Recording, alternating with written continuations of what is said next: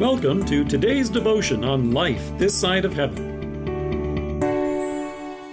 The Word of God from Matthew chapter 9, verse 36. When he saw the crowds, he had compassion on them because they were harassed and helpless, like sheep without a shepherd. Lost sheep.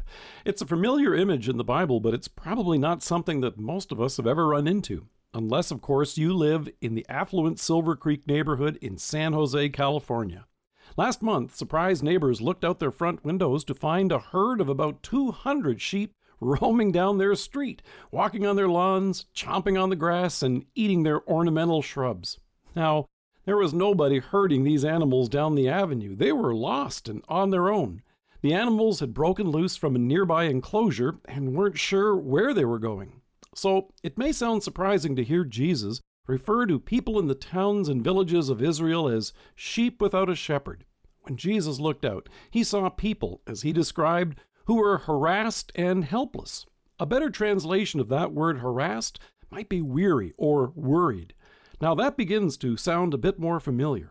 You and I know exactly what it means to be weary, worried, and helpless.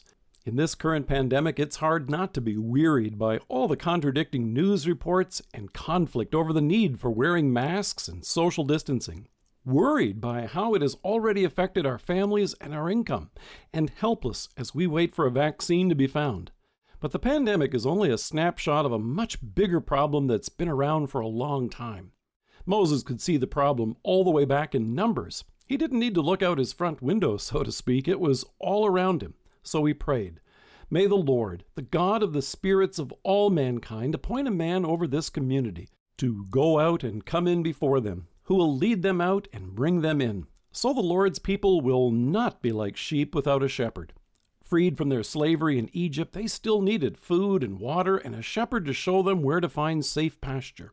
Apart from it, they would be like those sheep on the front lawns in San Jose, eating rose bushes and whatever else happens to look tasty.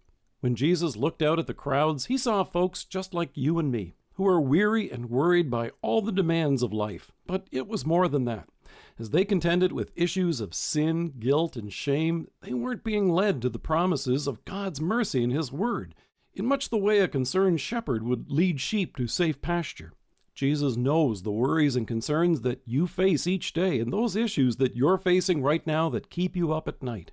He can also see how weary it leaves you to carry the guilt and shame of your sins and shortcomings. That's why Jesus dispatched the disciples to share the good news.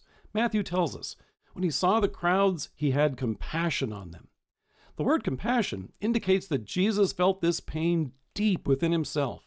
And in love for you, Jesus came to bring you the mercy and new life that can't be found anywhere else but from God. The disciples had very good news to share. Our Savior has come for us. He hasn't left you alone and on your own.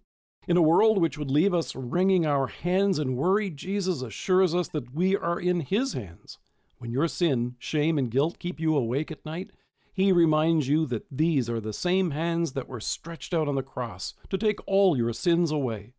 At times like these, which leave us outside of our comfort zone, Jesus invites us to turn to the comfort of His Word, to turn our concerns over to Him in prayer, and turn out the lights and get a good night's sleep. Our shepherd is with us now. He has overcome the world, and He will lead us safely home. Let us pray. Compassionate Shepherd, continue to raise up for your church faithful pastors, teachers, and church workers to make known your saving gospel, and bless us as we share it with one another. Amen. Dear friends, here's another handy way to remember the promises of God. Check out the collection of free Bible verse bookmarks that are available on our website. There's a growing collection, and you're welcome to download them and print them. Thank you for joining us. If you're listening to us by podcast or on Alexa, we invite you to browse the resources that are available on our site at lifethissideofheaven.org. God bless you and have a great day.